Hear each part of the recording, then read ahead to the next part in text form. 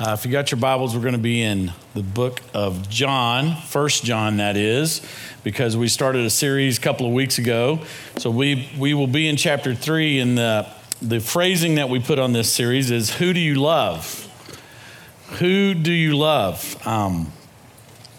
John starts out in the first couple of chapters, and he dives right in by talking about light and darkness and sin, and draws some pretty big lines in the sand for us on how do we figure out where we are? How do we figure out who we are in Christ and what that looks like? And so then in chapter 3, he brings us to this place that's a little interesting. And the way that I described it earlier in the first service was that that when the government wants to tell people how to look for counterfeit money, they actually start out by not giving them counterfeit money and showing them what that looks like. They start out by giving them real money and showing them what the real money looks like and feels like and how it looks under the light and what to look for. And they start out by doing that. And that's what John is doing in this third chapter for all of us. He doesn't get on the this is what the devil's people look like. He gets on to looking like this is what followers of Christ look like, and here's how you can know if you're a follower of Christ, and then how to observe that and to watch that. And so that's what we're going to look at in the chapter 3 of 1 John. And the question that I would pose to you, because you don't have any notes if you notice, the way that I described it today is that in case I needed to go long, I didn't want to scare you. In case I needed to go short, I didn't want you to know it. So that's why you don't have any fill in the blanks, a la Jonathan Beasley style today. You'll just have to go with it. So if you are taking notes, here you go.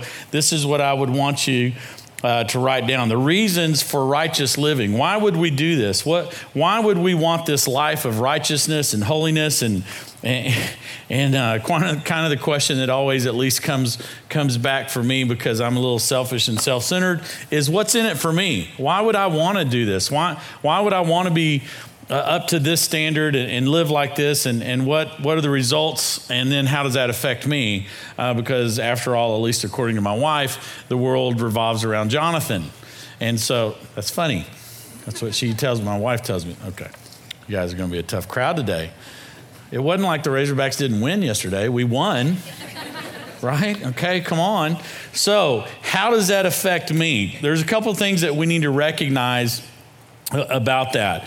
Why should we live this righteous life, and kind of how does that affect me? So verses 1 through 3, here's how we'll see it is the affection of the Father. Okay, so that'd be number 1, the affection of the Father. How does this affect me? It's the affection of the Father, and under that I would put like our position. So let's read verses 1 through 3 together, and then we'll move on. See how very much our Father loves us, for he calls us his children, and that is what we are. But the people who belong to the world don't recognize that we are God's children because they don't know him.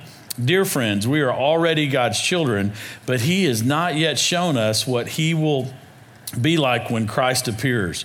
But we do know that we will be like him, for we will see him as he really is. And all who have the eager and expectation will keep themselves pure, just as he is pure.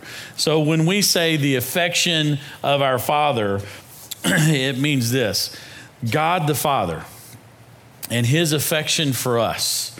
And the way that looks, and the way that I kind of put it in Jonathan language is this, is a sub note there would be our position.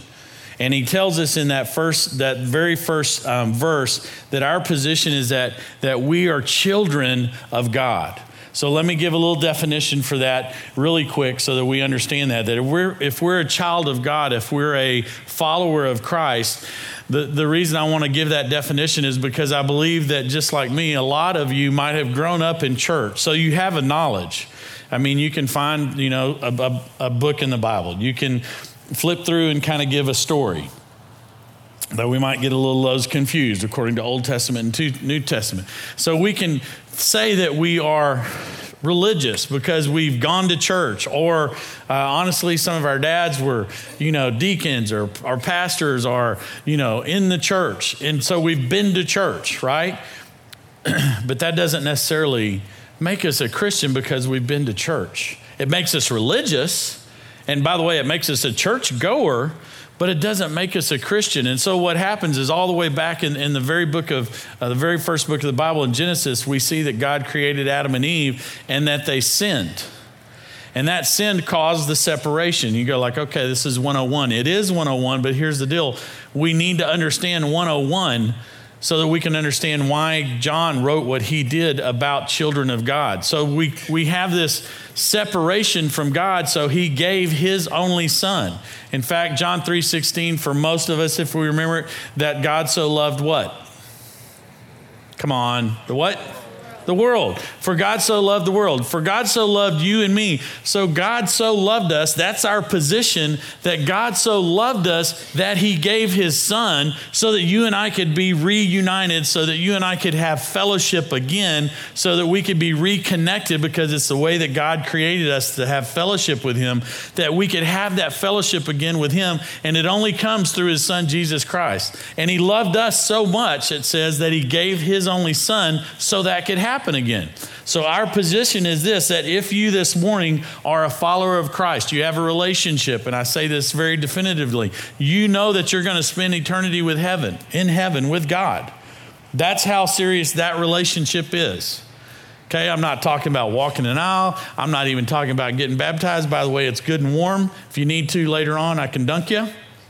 We did 3 this morning, just letting you know that ahead of time. You could go home and be wet because, where are you going to go from here? So just throwing that out there in case you need to.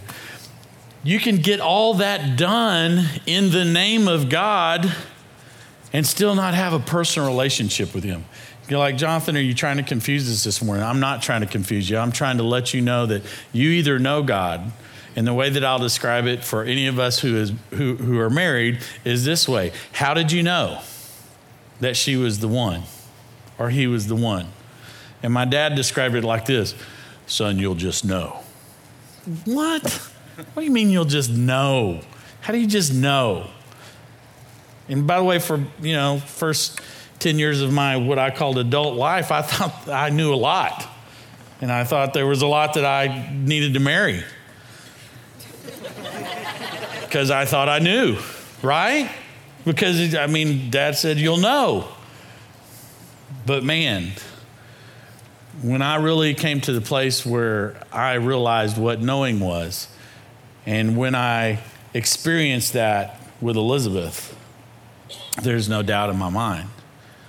And we have that same kind of relationship because it's the way God created us for fellowship and relationship, is that we know if we have a relationship with him, and we know, listen to me, we know there's a peace in your heart that you'll be in eternity with him in heaven. And if you don't this morning, hey, I understand, it's okay. I've been there. But you need to know. You need to have that comfort and peace. And so that's what John is telling us.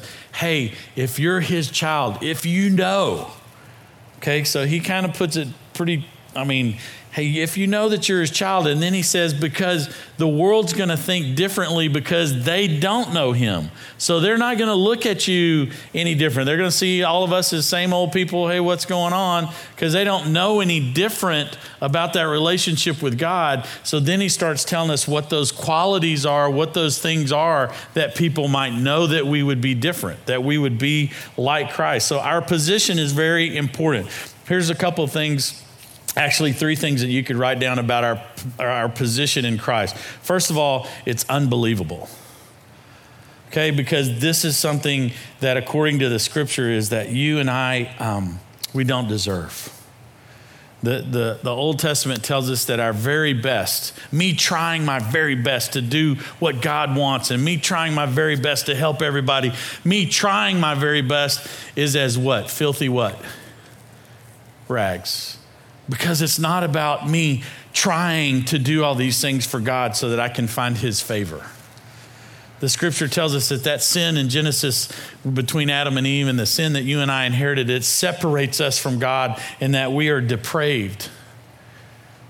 That we we don't have the capability to have that relationship that God said without his son, Jesus Christ. And so we see that it's unbelievable that God would love us so much that he would give his son to us. And logically, sometimes that doesn't fit well for me. Do y'all understand what I'm saying? How could God love me so much that he would do that? Because I know myself every day. I know how I treat my wife sometimes. I know how I treat my kids. I know what I think about some of y'all. Okay? I know how I treat the Taco Bell lady. I know myself. And I'm going like, how can God still love me? That unconditional love. And then the second thing I find is that it's undeserved. It's undeserved because to me, it's unbelievable that he would even still do this for me, that he would still love me, that he would still care for me. Why that he would even give me continued existence when I treat him the way that I do and some of the things that I continue to fail in. Why? It's undeserved, and that's something I can't get my hands around either. He loves me so much, and I don't deserve it. How does that make you feel? Is it like me? It's like, Lord, I don't get it. And then this third part kind of turns the light on for me. It's unearthly. And the unearthly part is simply this.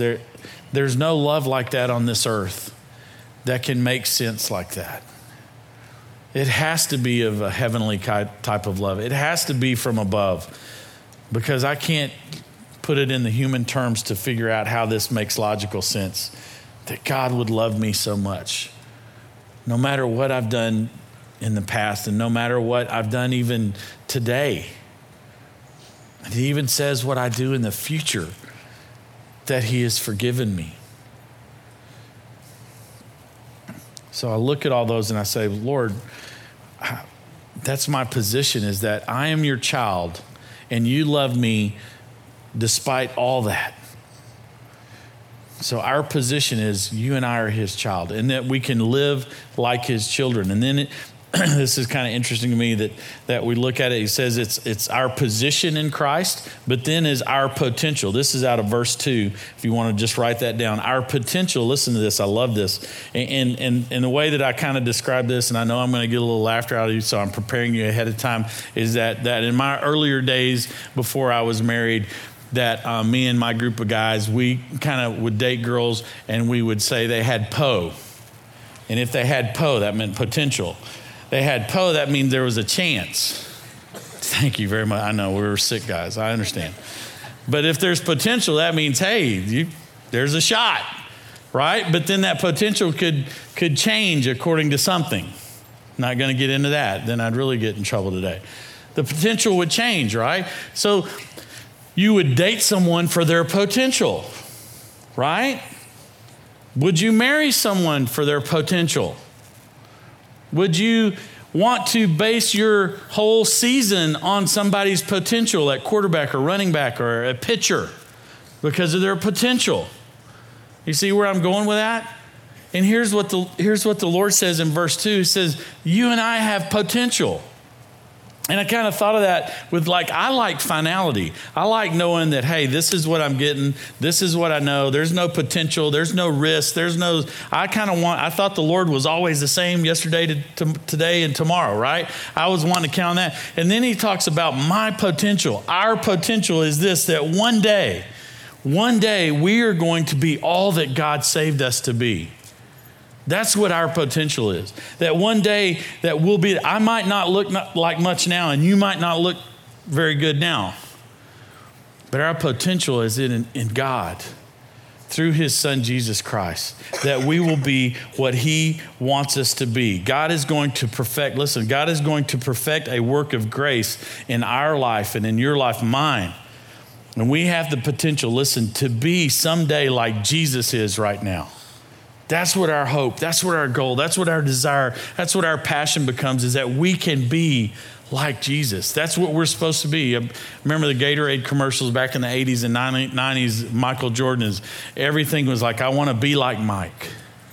And as Christians and as followers of Christ, our desire is that we want to be like Jesus. And then we recognize pretty quick, can't really be like Jesus. He loved people that were unlovable.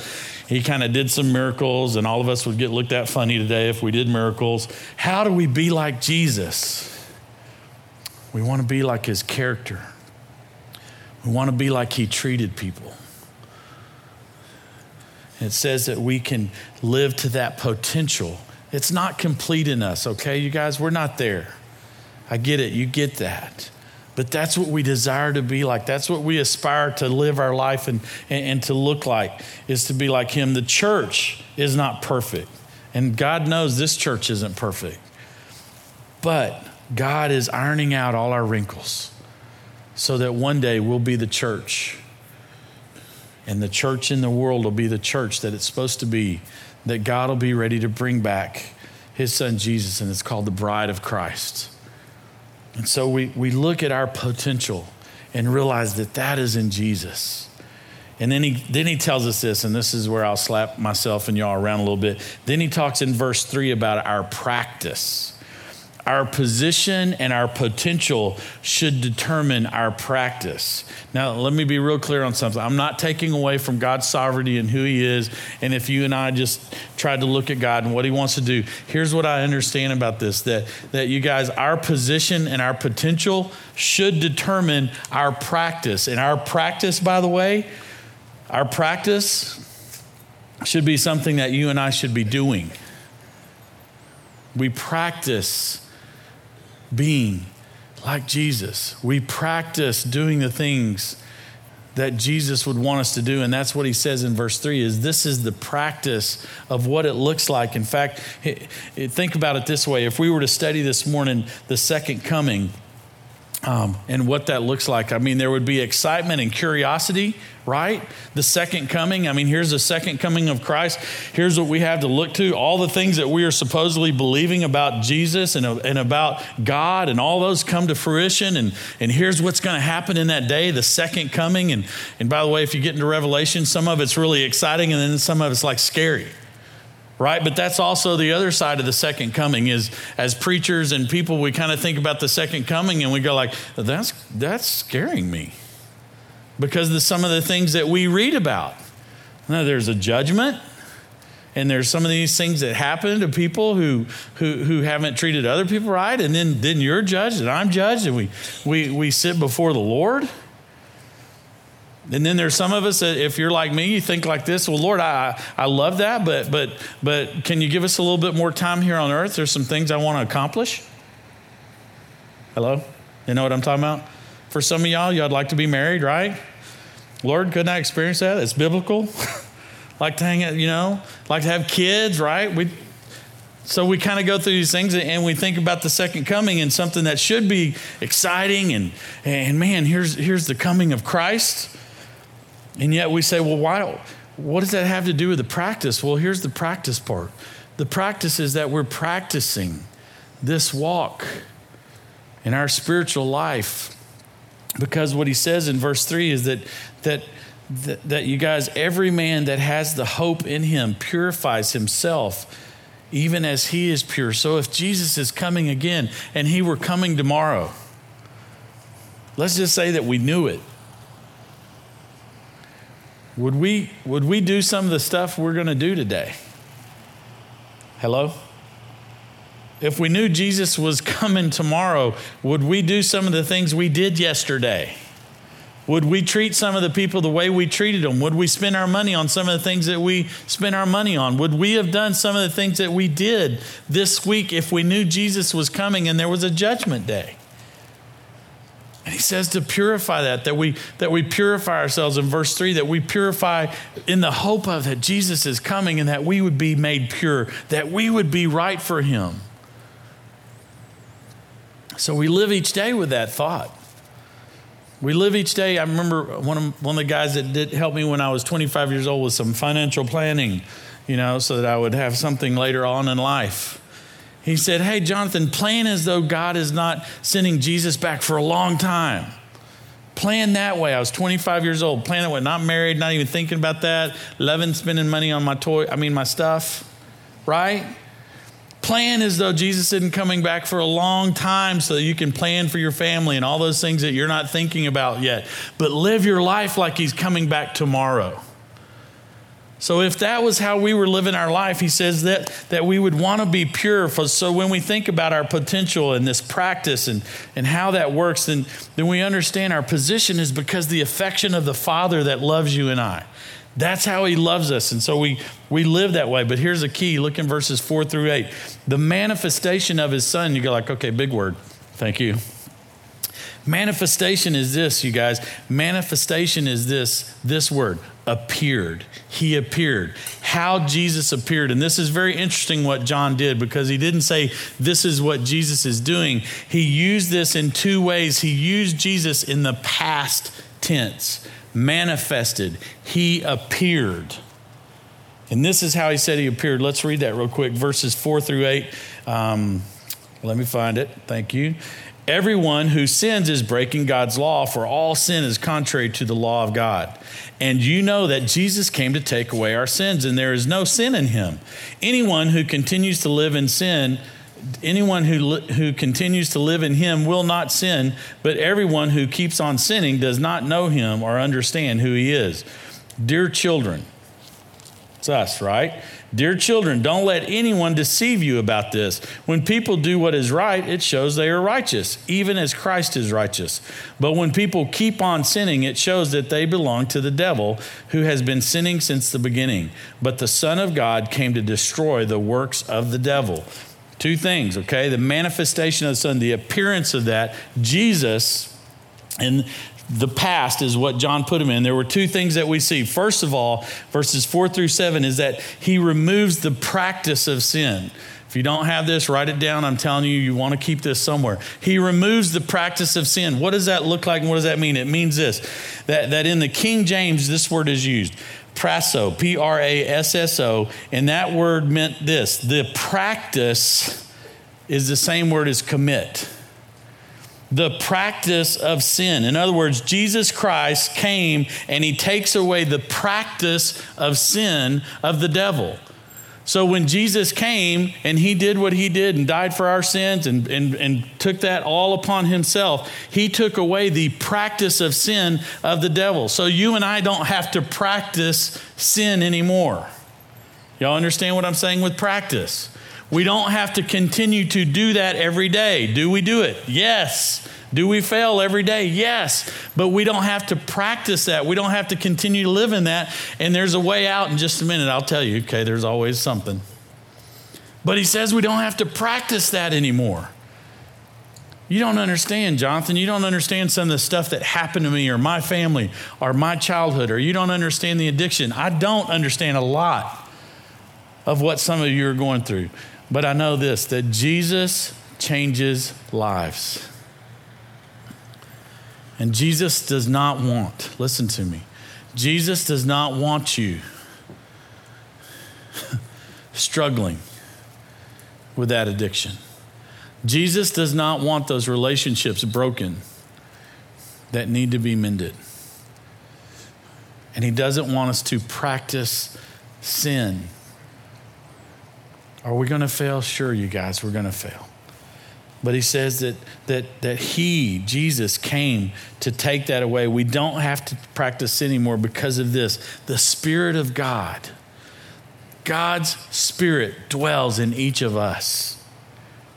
And that's what happened at the New Testament church, is that when Jesus showed up on the scene and he did what he did, is that the new church didn't have to practice sin anymore because God's Spirit lives inside you and me. And then that's not all he said in verse 8. It says that Jesus robbed Satan of his power. Now, that's pretty awesome.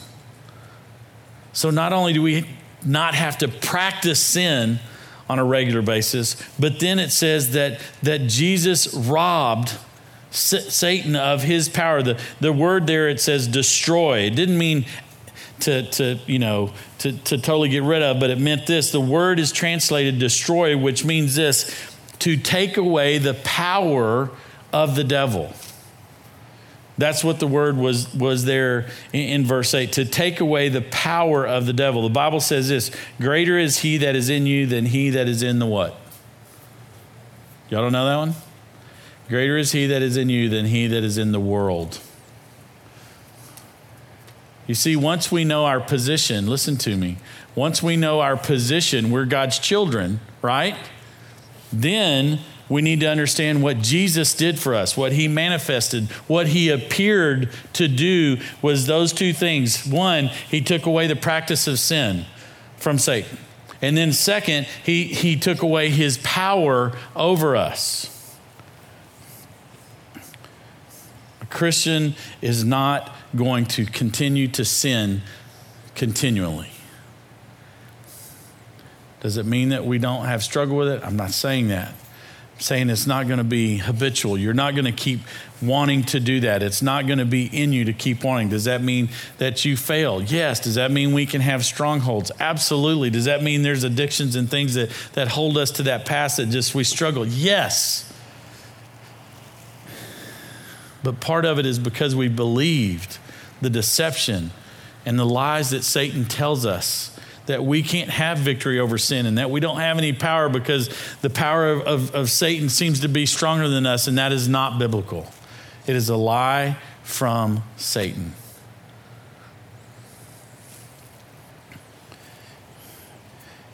Then he gives us the beauty of his Spirit. And I put in verse 9 and 10, the regeneration by the Spirit is this.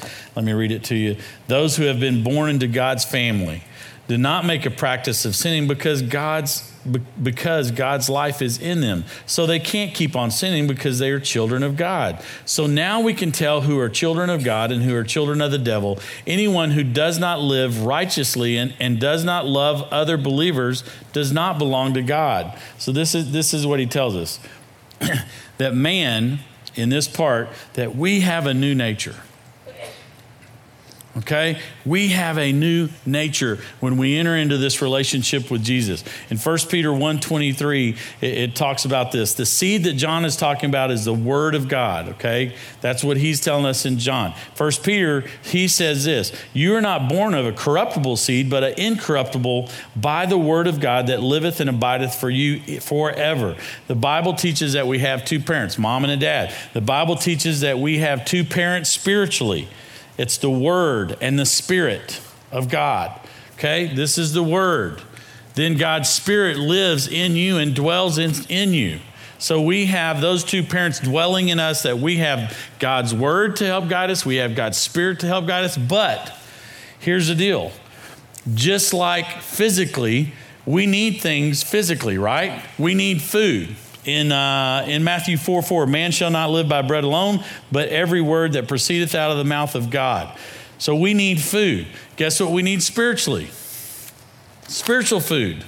Okay? Spiritual food. We need to have time with him. We need to allow his Holy Spirit to indwell us and to live to the fullest part of what he wants for us. But we don't do that. So let me describe it this way that was described by an old American Indian. He had come to know Christ, and he described the old man and the new man this way, in the old nature and this new nature, okay? These two natures that were fighting. There are two dogs that live in me. One's the old dog. He's mean, vicious, hard, and sinful.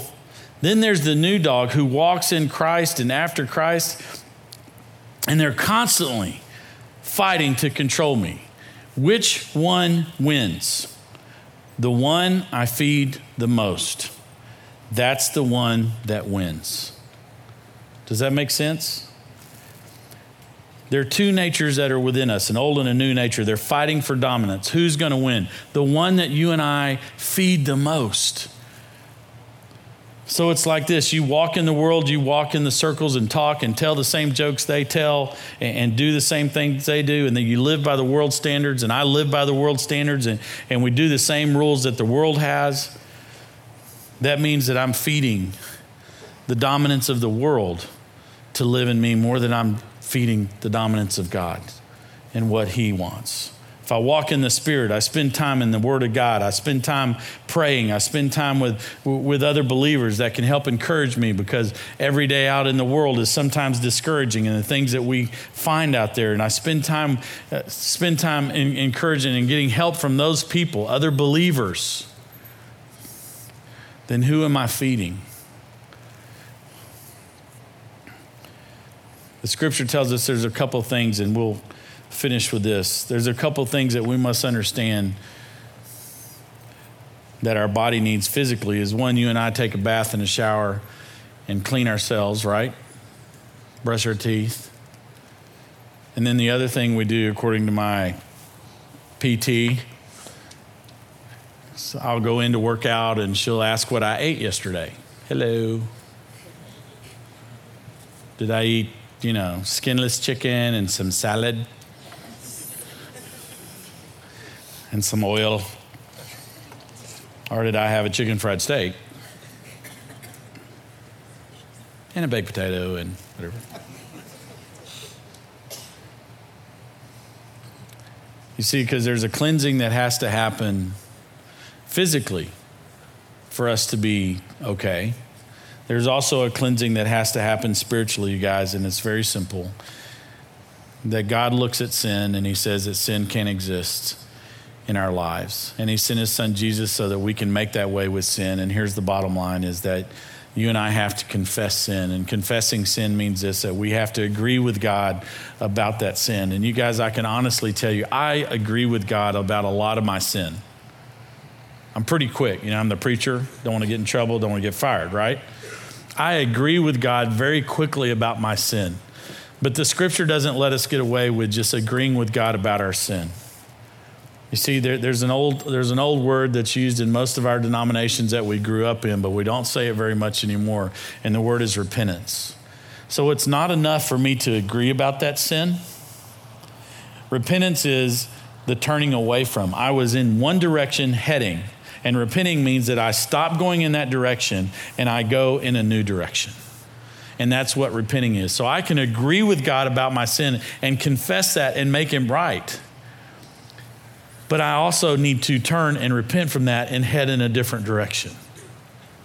And that's what he says, is how we make that right and how we see the cleansing of that.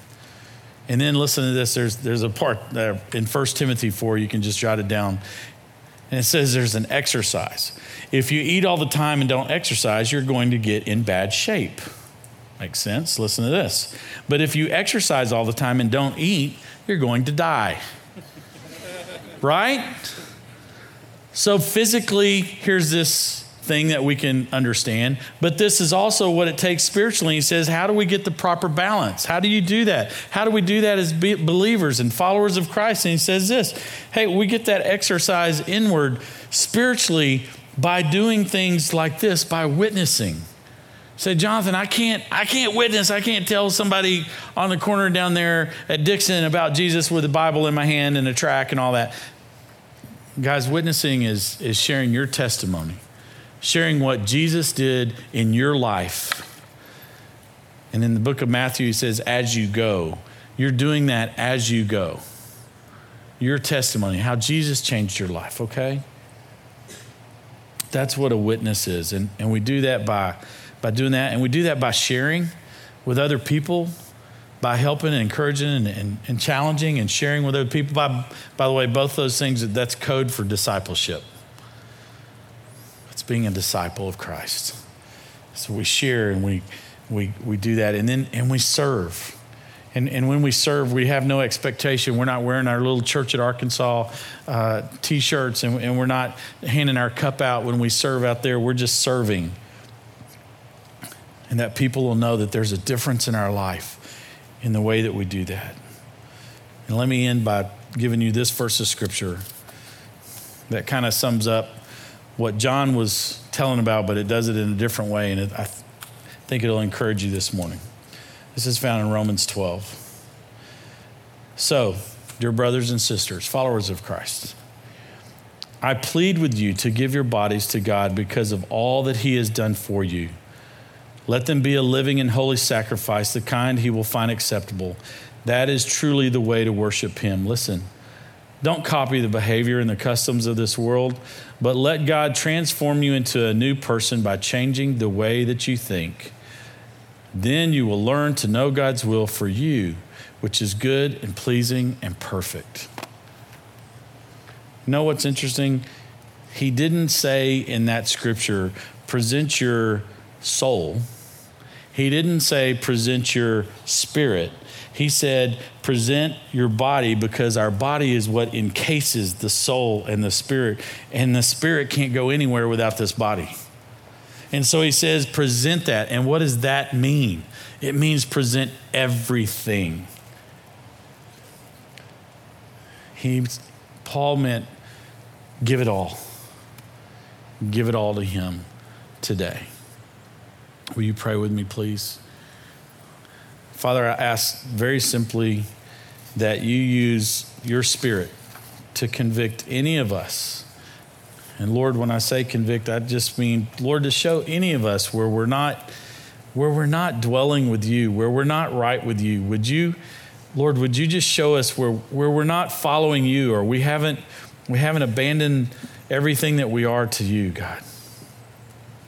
Lord, I know that many of us this morning, we struggle with Lord, sin. And Lord, we come to that place where we agree with you about our sin, but Lord, then we don't know what to do. And Lord, this morning, our position and what you tell us is that you died for that sin. And that we don't have to live that way anymore, and we don't have to live under that bondage and all the stuff that it means. Lord, would you just release your Spirit to show us this morning, if any of us are just struggling and we can't get past, Lord, what it means to really live with you.